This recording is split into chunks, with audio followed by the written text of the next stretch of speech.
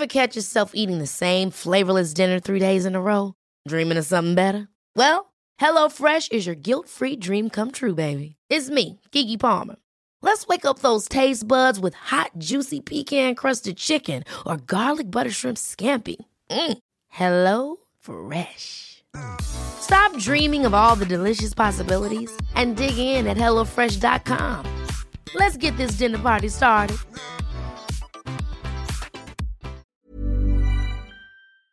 This podcast is brought to you by Green and Black's Velvet Edition, a delicious range of sumptuously smooth dark chocolate.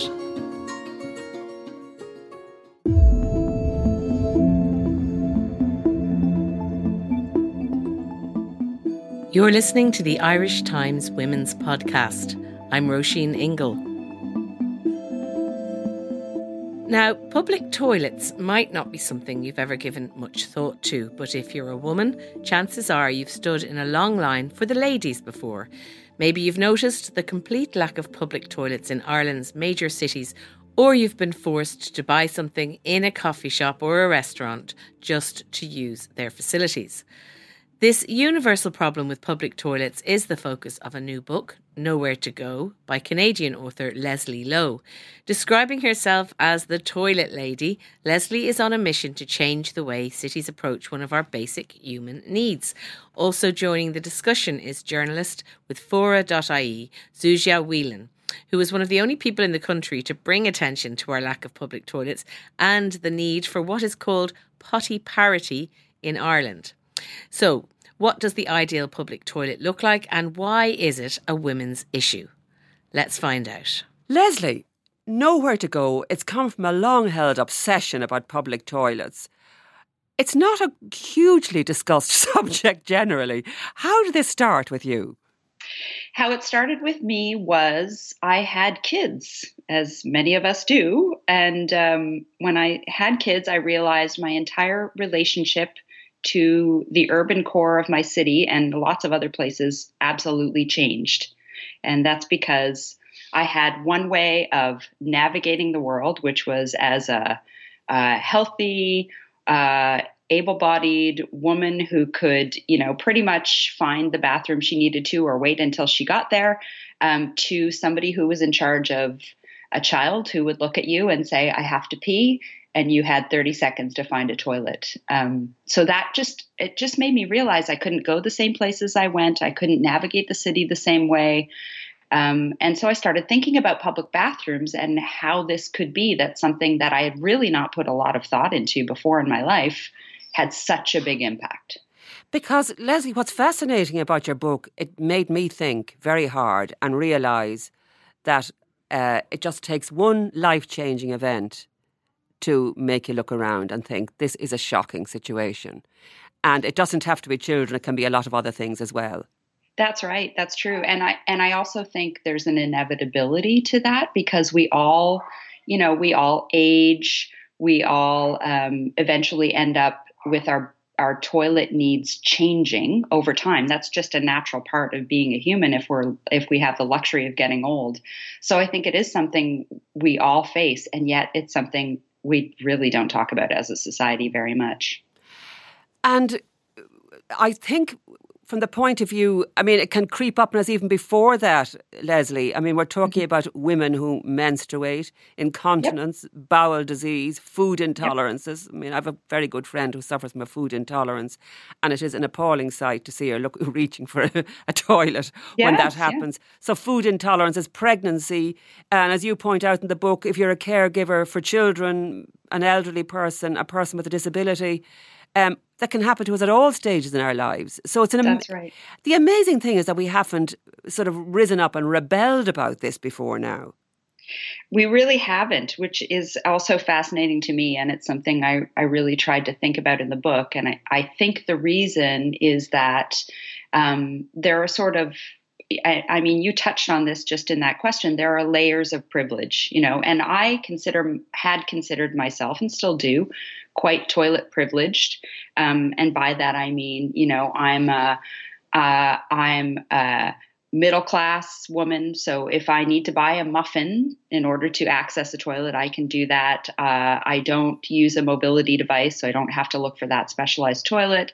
I'm not homeless, can be people who either are profoundly without toilets or who can't access toilets. Many other people can because of the way they look or because they're simply barred from toilets. I'm not trans, so I never have to worry about verbal or physical harassment using a toilet. So there's all these layers. And I think when you're the fewer of those layers you have to worry about, the less you really have to worry about toilets. And the more it seems like one of those things that's just like, people make do.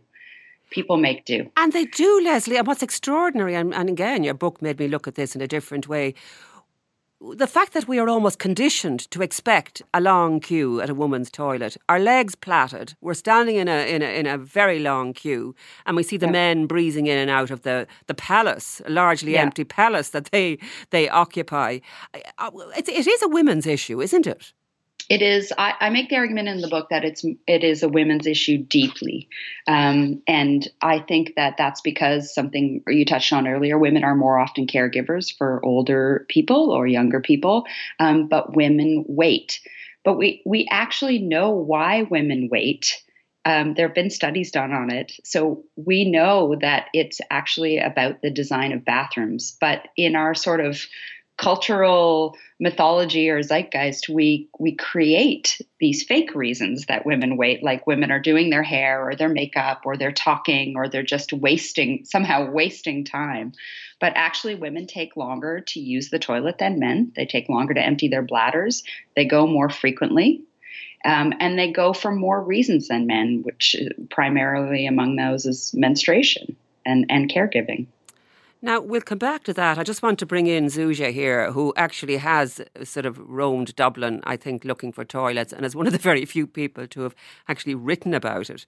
Zuzia, Dublin, did you have some kind of epiphany someday and you realised that toilets really were very important things that we've never thought about?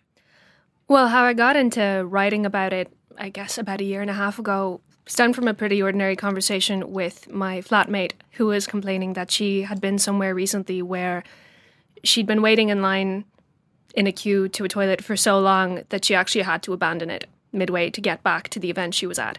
I've had to do that so many times myself, where, in particular, in the theatre, in one in particular, actually in Dublin, where I've been waiting in queue for maybe 25 minutes and I didn't kind of get in, so I just had to go back after the intermission and wait it out like many, many other women in the line. And I think the question of that privilege is a really interesting one as well that Leslie brought in, because it's an easy subject to, I guess, find humour in, which is great because it makes it easier to talk about, but it also is a big intersection of so many different needs and privileges, because it's a really basic human need. I mean, sanitation is a really basic human need.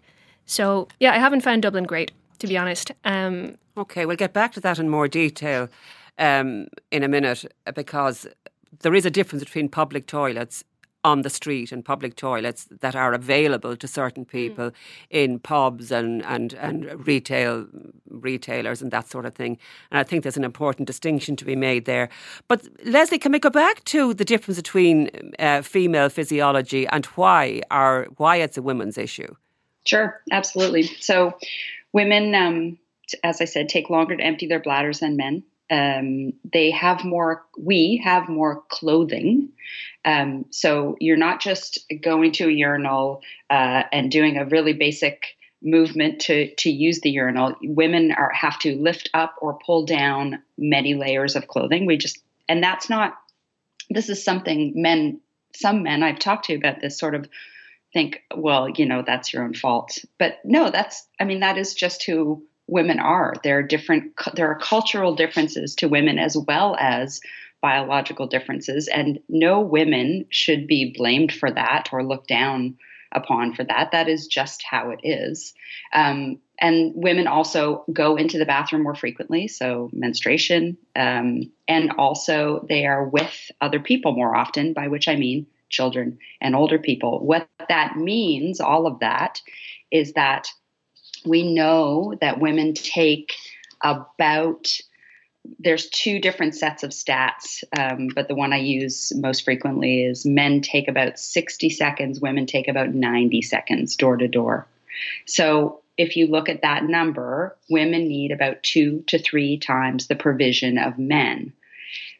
Fine, we can wrap our heads around that. But what we have to remember is in most buildings, and I haven't looked in Dublin, I haven't looked in Ireland generally, inspected door to door, but in many buildings in Canada and the US and other places, I did the bulk of the research for the book.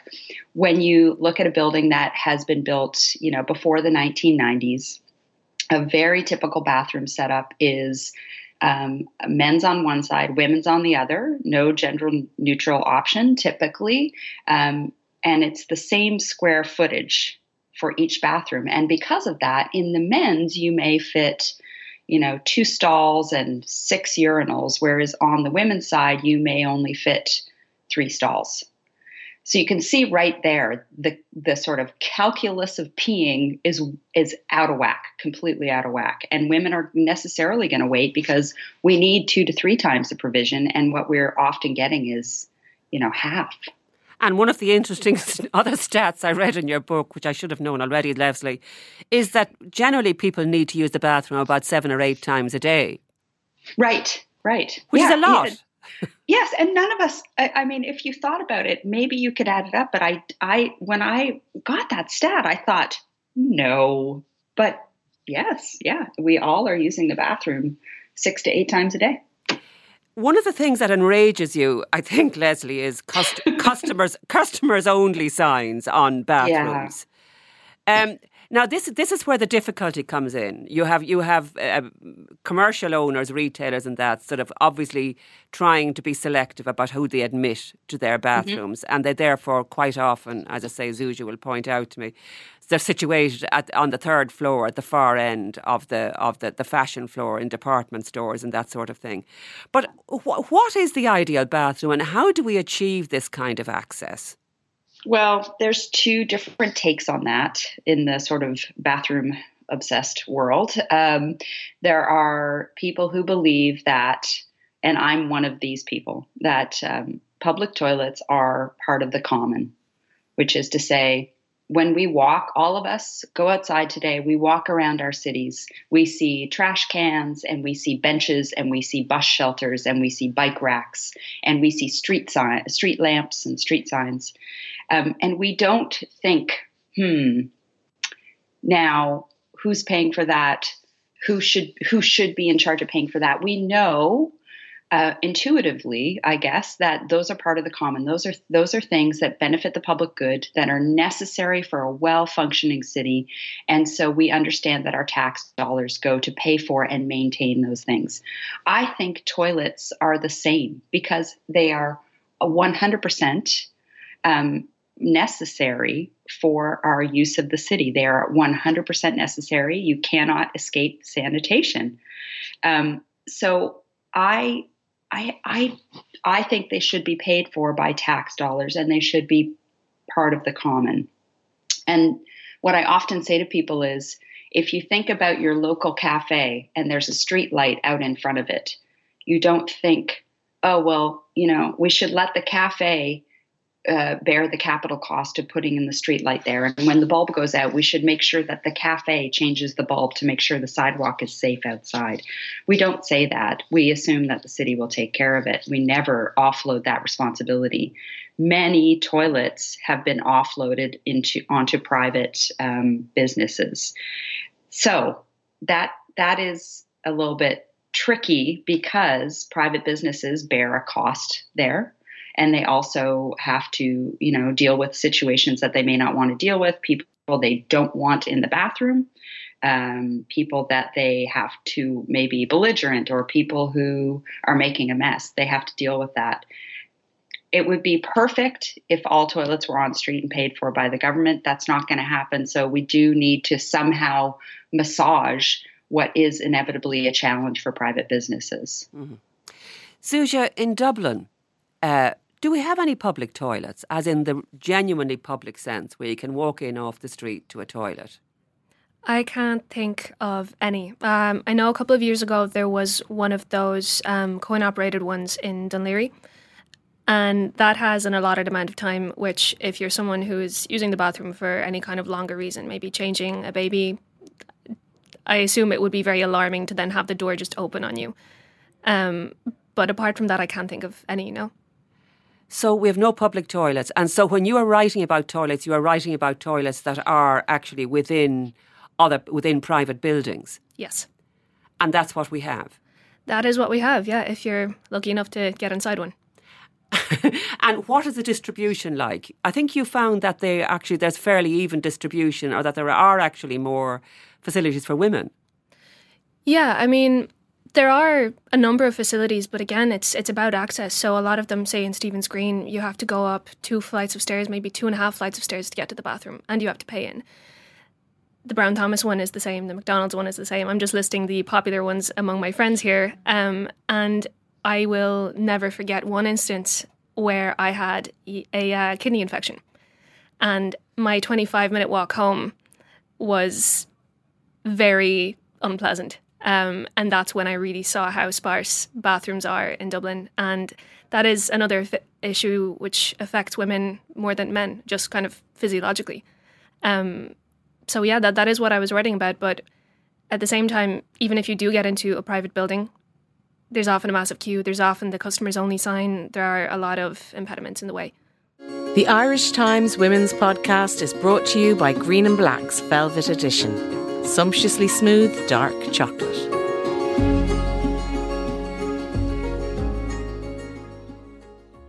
Leslie, obviously we're not doing a great job here in Ireland from that point of view, and we'd welcome a visit from you. But you actually have spent an awful lot of time looking at toilets around the world and the best and worst examples. So, and one of the big problems we have had up to now is the fact that men dominate the planning and design of bathrooms, which is a huge problem. The second thing is that I think, if I may summarise, men tend to vandalise toilets and women tend to be much messier. So can you just talk me through a little bit of this?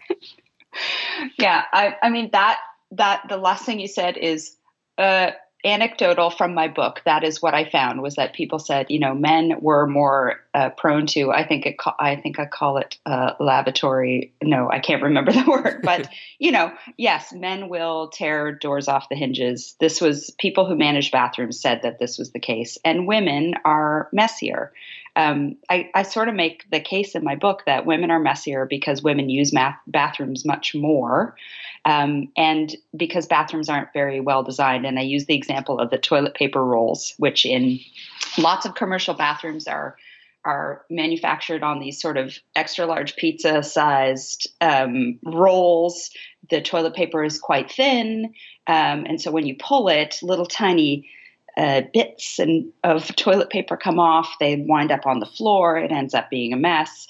So I think that's something I learned anecdotally in the book. And I would say, I don't spend a lot of time in men's bathrooms, but I see that in women's bathrooms. They can get quite messy. But that actually, ties back around to the idea of bathroom attendants, which I talk about quite a bit in the book, and that could be I think something that benefits everybody if we could go back to more of a model where we had bathroom attendants and people who sort of kept the queue in order and kept the bathrooms in order. And I have seen examples of that. I think one of the things that I'd like you to backpedal a bit to, Leslie, is how women physically use toilets. If the toilet is already a little bit wet looking, they will they will hover. If we're talking about messiness here, I think we should be very clear about some of the causes. Yes, that is a messiness I should have mentioned. Yes. So women, because we urinate in a seated position, most of us, when the toilet seat gets wet because one person, the first person comes in for the day and decides to not seat herself on the toilet and decides to hover, then urine gets all over the toilet seat. And some women will wipe it up and have a seat, and other women will hover, or, maybe it's just a dirty toilet that hasn't been cleaned in a while and you don't feel like sitting on it, of course. That just makes more of a mess because more urine gets on the seat and it ends up being quite a sticky situation. I still can't believe you actually wrote a book about this, because it makes me slightly nauseated to think about it, Leslie. But so you have looked at all these toilets and you've looked at models that work and don't work, but in the end you came to one conclusion, which is staffing. Yeah, I think that's something that can help. It is, I think when people hear that, when probably city administrators hear that, they think, oh my gracious, no. I mean, the cost is astronomical, they imagine. But I think there are examples where this can work in places where it needs to work. So where you have problems with people who are not using bathrooms appropriately. And the example I will give is, and I have a whole chapter in my book about this, is San Francisco, California, they had installed a number of on-street public bathrooms, and I call them in the book JC Decos. That's what the sort of name for them is. It's after the company that manufactures them. So these are the sort of on-street toilets. Sometimes you put a coin in, although that's really uncommon in North America. We generally do not pay to use toilets. These ones, you go in, the door slides closed. You use it, you have a timed amount of time, and then the door opens. They had installed a number of those and done what many cities do, which is they put these things in and think, okay, our work here is done. We just have to get somebody to go every day and change the toilet paper and wipe up the seat. But in fact, those bathrooms were being used for sex work. They were being used for drug trafficking. In one case, one city administrator told me in San Francisco, a family had moved into a toilet. They were profoundly homeless, and they had moved in and jammed the door. So there wasn't enough oversight of the bathrooms. And so really, these were looked at as this failure. What they did was they created a program where they had an attendant on many, not all, of these toilets. And that was a person who stood outside the toilet. And I've had conversations with these attendants. They stand outside the toilet. They make sure the queue is in order. They go in after every use. So they just make sure that everything looks great.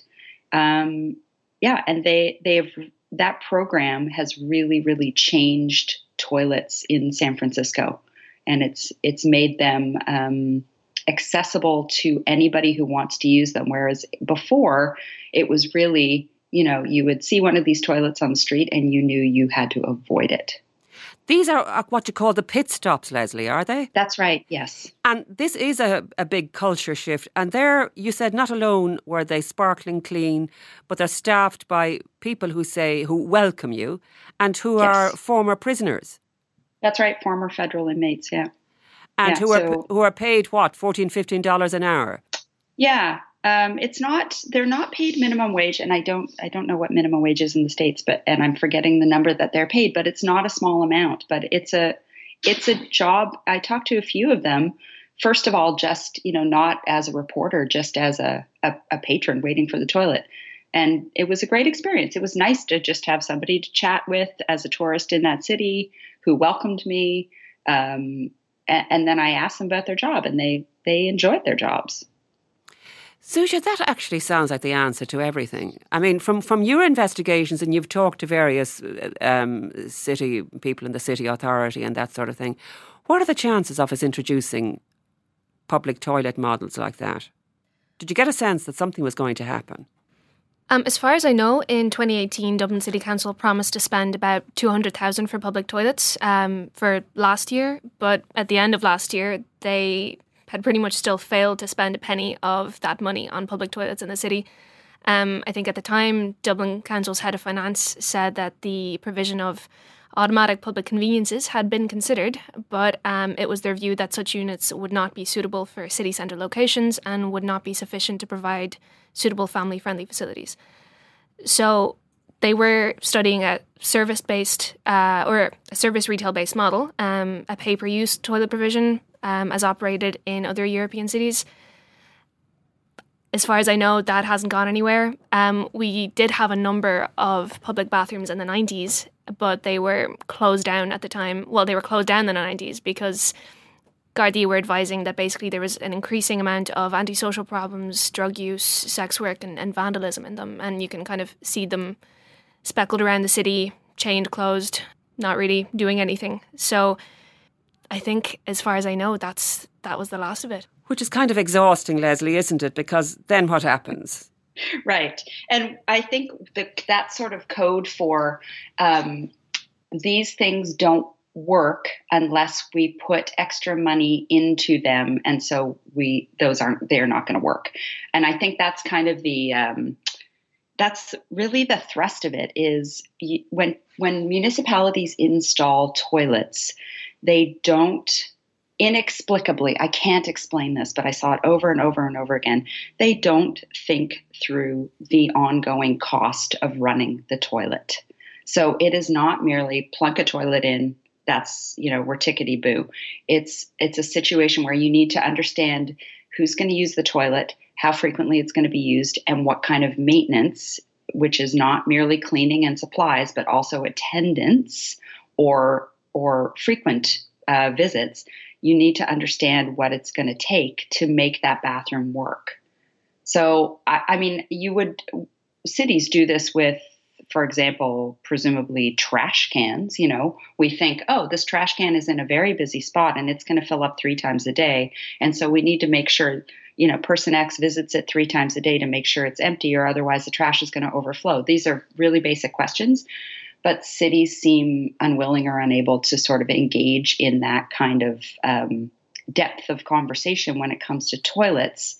I think that's because, if we get back to the beginning of our conversation, that idea about privilege, most people get by pretty well, and they think, well, everybody else must be getting by too. And also it's about humor. It's about people think it's a joke, or people think it's gross, or people think it doesn't matter. Whereas actually, no, this is thoroughly about how well we can use our cities. And even with privilege, Zuzia, I find myself sidling into a pub where I actually don't want to drink. And I don't want to buy a drink. And it could be lunchtime and I just need to use a toilet. And I sidle into a pub and I pretend I'm looking for someone and sort of sheepishly make my way to the toilet and sort of grin at the barman. And even that is an acknowledgement that I feel I'm doing something wrong. What is it about us? Why have we put up with this, do you think? I think because it's a kind of an sure look attitude. When, say, I'm with my partner somewhere and we're out, he goes to the bathroom and then I say, right, I'll see you in half an hour. It's almost become a joke. And we've gotten so used to it that I think we just think that's a normal part of life. And honestly, I don't know why.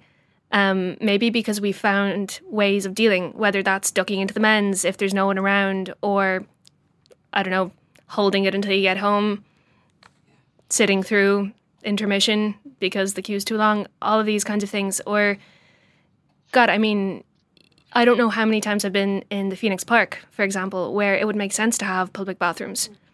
There isn't one. There is a bathroom in the cafe, and there's one stall for men and one stall for women, and the one for women goes out probably to the entrance of the cafe, about 20 people deep half the time, and the men's one is always empty. So I routinely see women kind of skipping in there, so they find a way to make it work, even if it's not perfect, but who's going to kick up a fuss about bathroom facilities? Yeah, I was in one in Paris recently, Leslie, where there was a big long queue. It wasn't a McDonald's, but something similar to McDonald's. A huge long queue for the women's, and there was clearly no one in the men's. And I was encouraging my daughter to go in because it was urgent, and she was going in the door, and this Frenchman speaking very, very rapid French, and his 11-year-old son. I asked him his age. They were heading in and they gestured very rudely at my daughter to step back, that this was pour les hommes. And I really, your book actually, oddly enough, I had blocked that out, but your book brought it back to the surface again, and I'm getting mad all over again. So Lesley, what are we left with now? One of the things that I found fascinating in your book as well was the number of different types of approaches that have been tried. I mean, there's an Air P&P, for example. There are these porta potties. You mentioned a place in Lunenburg in Nova Scotia, which I think is your territory, which apparently has an exemplary toilet. But how do we get to that? Why do some municipalities get it right, as apparently Lunenburg did, and others just can't be bothered? I mean, I gather Lunenburg has produced its own toilet art. It has. So just tell me a bit about that and what it is that moves municipalities to get it right and to... Okay. Well, I will say it takes people who understand, and I will, as an aside, say the mayor of Lunenburg is a woman, and the chief CAO or CFO of Lunenburg is also a woman. And in the book, I interviewed the mayor of Lunenburg, which for listeners who don't know, Lunenburg is a very, very, very small town on the south shore of Nova Scotia. And they created an entire building at the end of their sort of tourist boardwalk area that is a public bathroom. And it's a little house, and it fits into the architecture, and it's quite lovely. And during the summer, it's not open in the winter, because there's very, very few visitors in the winter, and it's primarily for tourists and visitors to their downtown. But in the summer, most of the time it is open. It can be used as a tourist information kiosk, sort of in the entryway, which is a good combo. I like that combo. But I think that fundamentally, city administrators need to understand the problem, and they need to not dismiss the problem. And that goes a long way. So if you have somebody like the mayor of Lunenburg, who I interviewed, and she said to me, I couldn't believe this. It was in my interview, I said, I was trying to say, like, why would you do this? Not because I think it's so shocking, but because it is so rare. And she said, well, when you've got a little one and somebody has to pee, you don't have very long. And I just thought, oh, right. I mean, she absolutely gets it. She gets it.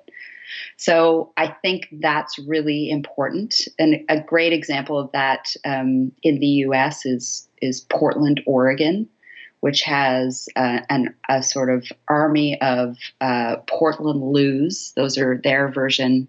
It's actually a proprietary design of Portland City Council, who decided that they wanted to put in public bathrooms. So they actually created an on-street public bathroom that is off-grid.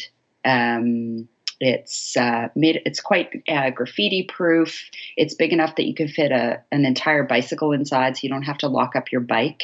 And there's potable water on the outside. So they thought, this is a council that decided as a whole, we have to provide for people, citizens and tourists, and we need to do it right. Lesley, is there a degree of misogyny here, or I have these images of men pouring out of pubs and clubs on a Saturday night and peeing all over the place simply because they can. So men do have an issue as well. They're just not so shy about performing on the streets, I suppose. Yep. There is an issue here, but is it a misogyny thing, or is there, because you also write about the history in your book, which is actually fascinating, and you're still wondering how a woman in 1900 actually did a day's work in London without using any toilet facilities, because there simply weren't any. And you still don't know, apparently. That's right. So a lot of this work has been done by Barbara Penner, who wrote the book Bathroom, and she looks at the sort of the history of public bathrooms through the sort of guise of how women use them. But you're absolutely right there is misogyny at play. I don't think it's sort of an active, let's keep women out of the toilets misogyny, but there is in our society, we talk about the fact that men design public bathrooms. That means public bathrooms going to work better for men. That's just, people's experience goes into the work that they do.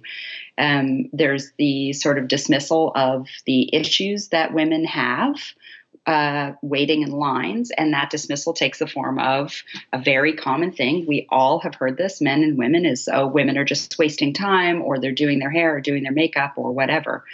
I think that we need to also consider what you said is men can urinate quite easily out in the open. It is much harder for women to do so. The question is it harder for women to do so because women have to squat? That is, yes, okay, that's more challenging than just standing and urinating. But there's another layer there, and it's that women have a duty to modesty. Women are not, it's not considered appropriate for women to pull their trousers down past their knees and pee on a hedge or on a curb, whereas it is much more socially acceptable for a man who's got to go, who doesn't have a bathroom close by, to urinate on a building or in a corner. Okay, this is worth getting raging about. And the other story I read in your book, which I wasn't aware of, Leslie, was Hillary Clinton, who arrived back late. You tell the story about Hillary Clinton. So it was one of the live televised Democratic national debates. And Clinton, during a commercial break, had gone to the bathroom, and she got to the women's toilet at St. Anselm College, which is where they were filming it before a live studio audience. And the bathroom for the women, as I understand it, was farther away than the men's, which is fine. It happens. Okay. But she got there and it was occupied and she had to wait. So the live broadcast restarted, and any of the listeners can look this up on YouTube and watch it. And so it starts, and no Clinton. There's just an empty podium there. Anyway, and she eventually sort of strides up and says, sorry. And this actually might have gone a little bit unnoticed, except for the fact that in a public talk or rally after, Donald Trump made some comment about, do you know why she wasn't at the debate when the commercial break ended? He called her disgusting, which is fascinating, and I think speaks to that misogyny. That's not disgusting. First of all, using the toilet is not disgusting. It just is. And secondly, he would not have said that about a man, I don't think. No. This is absolutely terrible. Zsuzsa, there is a code of practice that Dublin City relies on. I mean, we do have something about providing the necessity to provide toilets. There is a code of practice about installation, design, maintenance work.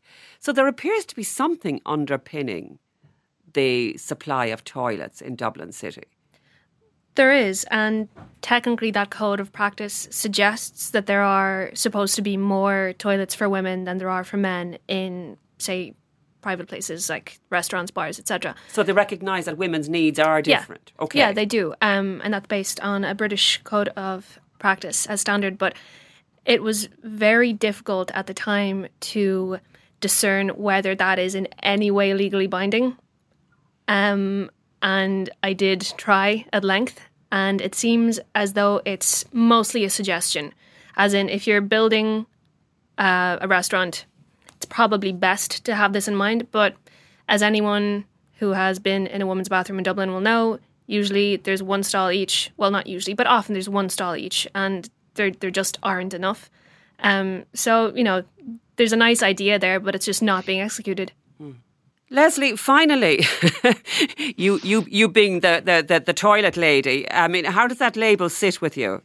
I love it. I absolutely love it. Because you know what? I think public toilets are everything. They are absolutely a window into our society that shows us exactly who matters and exactly who has been left out of planning and left out of the way we design cities. So yeah, I'm 100% okay with that label. Love it.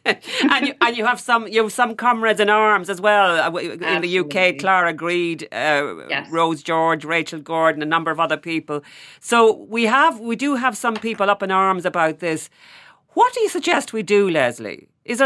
Do we just get cross and start accosting our politicians, or what do we do about this? Well, I think that that's important. I think that we do need to. I would say a nice, easy thing that anybody, male or female, anybody who has something that prevents them from using the bathroom as easily as others or not, should be looking at their municipal administration or council and asking for everything that goes in, every new park, every new transit terminal, anything like that. What does the bathroom situation look like? And I think of it, we do that now routinely. Many cities do this when we talk about the climate emergency. You don't just randomly throw something up and not consider the impact on the environment of that space that's being designed or installed.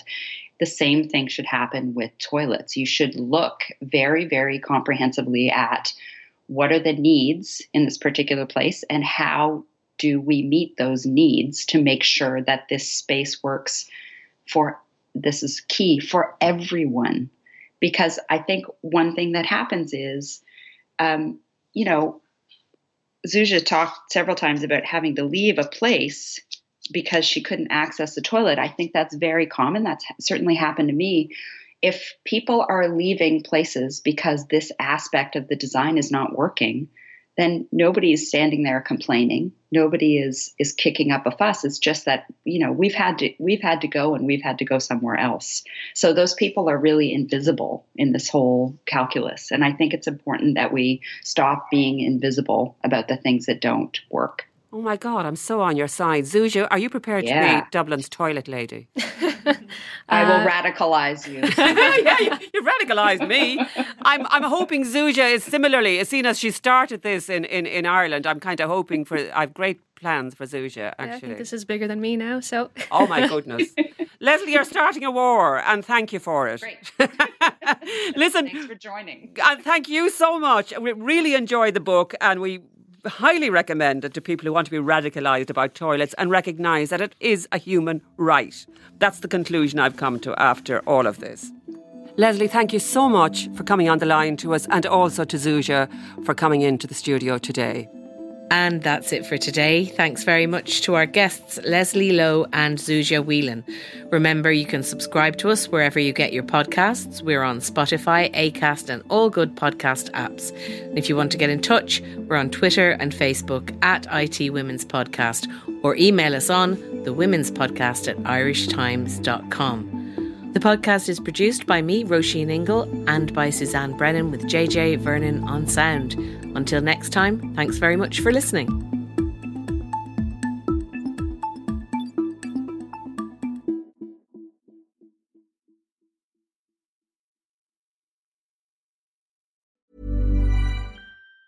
Ever catch yourself eating the same flavorless dinner 3 days in a row? Dreaming of something better? Well, HelloFresh is your guilt-free dream come true, baby. It's me, Keke Palmer. Let's wake up those taste buds with hot, juicy pecan-crusted chicken or garlic butter shrimp scampi. Hello Fresh. Stop dreaming of all the delicious possibilities and dig in at HelloFresh.com. Let's get this dinner party started.